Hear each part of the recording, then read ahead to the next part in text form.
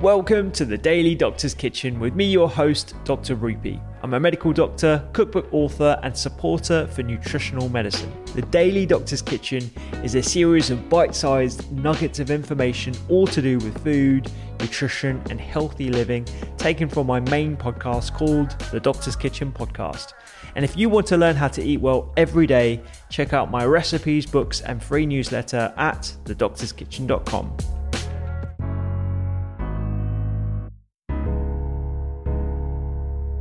I thought it was really brave to talk about how you've eaten meat from, processed sources and probably coming from animals that have undergone the whole, factory farming process. Was that difficult? Was that a difficult decision for you to put down on paper? Well, yeah, I felt like an asshole. And I felt really ridiculous and like a massive hypocrite. Like, who the hell am I? To be talking about these issues when I'm not perfect. But I thought it was necessary to talk about, both because it's the truth, and because I thought it might be helpful. Like, again, sharing accomplishments doesn't get us that far. I hate it when people share their ethical accomplishments with me.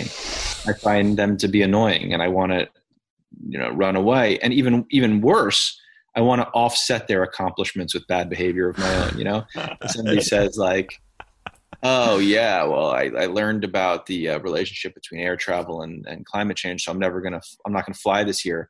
That my instinct is to want to book an international ticket. But when somebody says to me, I'm having a really hard time with this. Yeah. Like, I've been reading this stuff and I know this to be true, and it would be great to just say, so I'm going to respond. But the truth is, I just can't. Like, maybe it makes me lazy. Maybe it makes me weak. But it is who I am. And I think the beginning of these conversations has to be, this is who we are. And we're in it together. It's not as if 10% of us are going to save the planet. Either we will do it together or we will suffer the consequences together. And beginning with a little bit of humility and acknowledgement that change, however important it is and however seemingly easy it should be, it's usually just not easy. But if we reframe it from these questions of identity, like you are a vegan, or which is ultimately like a way of saying you are good or you are bad. If we reframe it to instead be about just choices and efforts, first of all, an awareness of the choices that we're making. So often they're invisible to us. An acknowledgement that we have control, or at least some amount of control over the choices that we make. Saying aloud what our desire is, what it is that we want to be doing, which is risky because that puts us on the hook in a certain way. There's a huge difference between saying, I'll tell you about an experience I had not that long ago that was really moving to me and really changed my life. It was after We Are the Weather had come out. I was doing a reading in Belgium, and at the end of the reading, there was a signing. And a young couple came up to me asking me to sign the book, and they opened it to the title page, which is normally empty, but it was filled with their handwriting. And I asked them what it was. And they said, we're going to get married in a couple of months. And we decided tonight that we need to have a plan, because if we don't have a plan, we're just going to keep doing what we've always done, because that's what people do. And their plan was eat vegetarian unless served meat at a friend's house, and it feels like there's no way out of it that they were comfortable with. Eat vegan 2 days a week. No more than 2 children. Have no more than 2 children. Only do car sharing and only 1,500 kilometers a year. And then instead of having me just sign it, there's a line that said witness. So I found that very charming. It's interesting to see how people navigate this moment. And their choices were different than my choices would have been, except that I realized looking at that I didn't have choices. Like, I didn't have a plan. And it had never even occurred to me to have a plan for how to live in this moment. And I went back to my hotel that night and I wrote a plan, which was no animal products before dinner. I eat vegetarian at dinner, although when I'm at home, we don't eat animal products at dinner either. No flying for vacations in 2020, which, as it turns out, is very easy to do. It's a very easy thing to do now. Yeah. An electric car, volunteering 1 day a week for either an environmental advocacy group or the New York City public school system. And it was so revelatory for me, the difference between being the person I was, which is somebody who said, I'm going to try to fly less, and being a person who says, this is exactly how I'm going to try to fly less.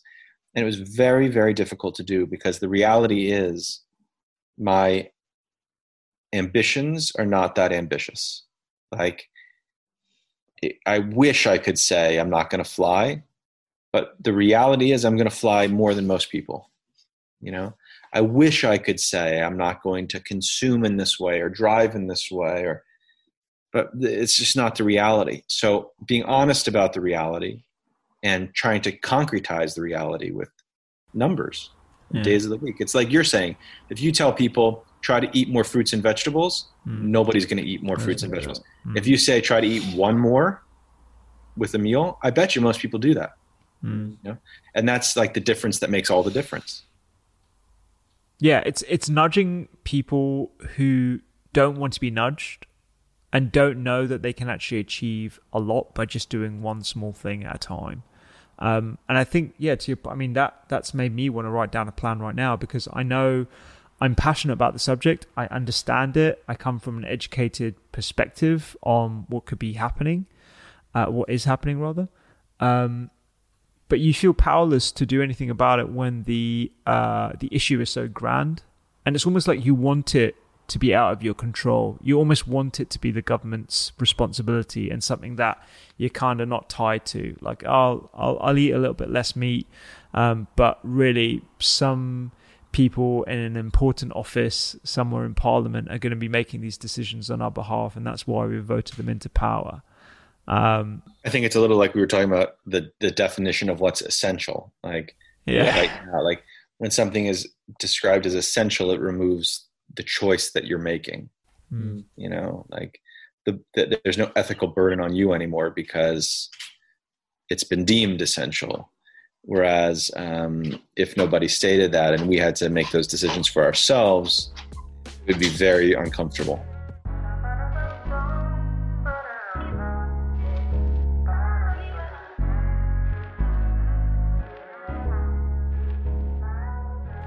I hope you enjoyed today's Daily Doctor's Kitchen. The Doctor's Kitchen podcast is where I discuss multiple topics around nutrition, medicine, and well-being with experts and researchers from around the globe, so do go check it out. And my latest cookbook is 3-2-1. 3 portions of fruit and veg per person, 2 servings per recipe, and all using 1 pan.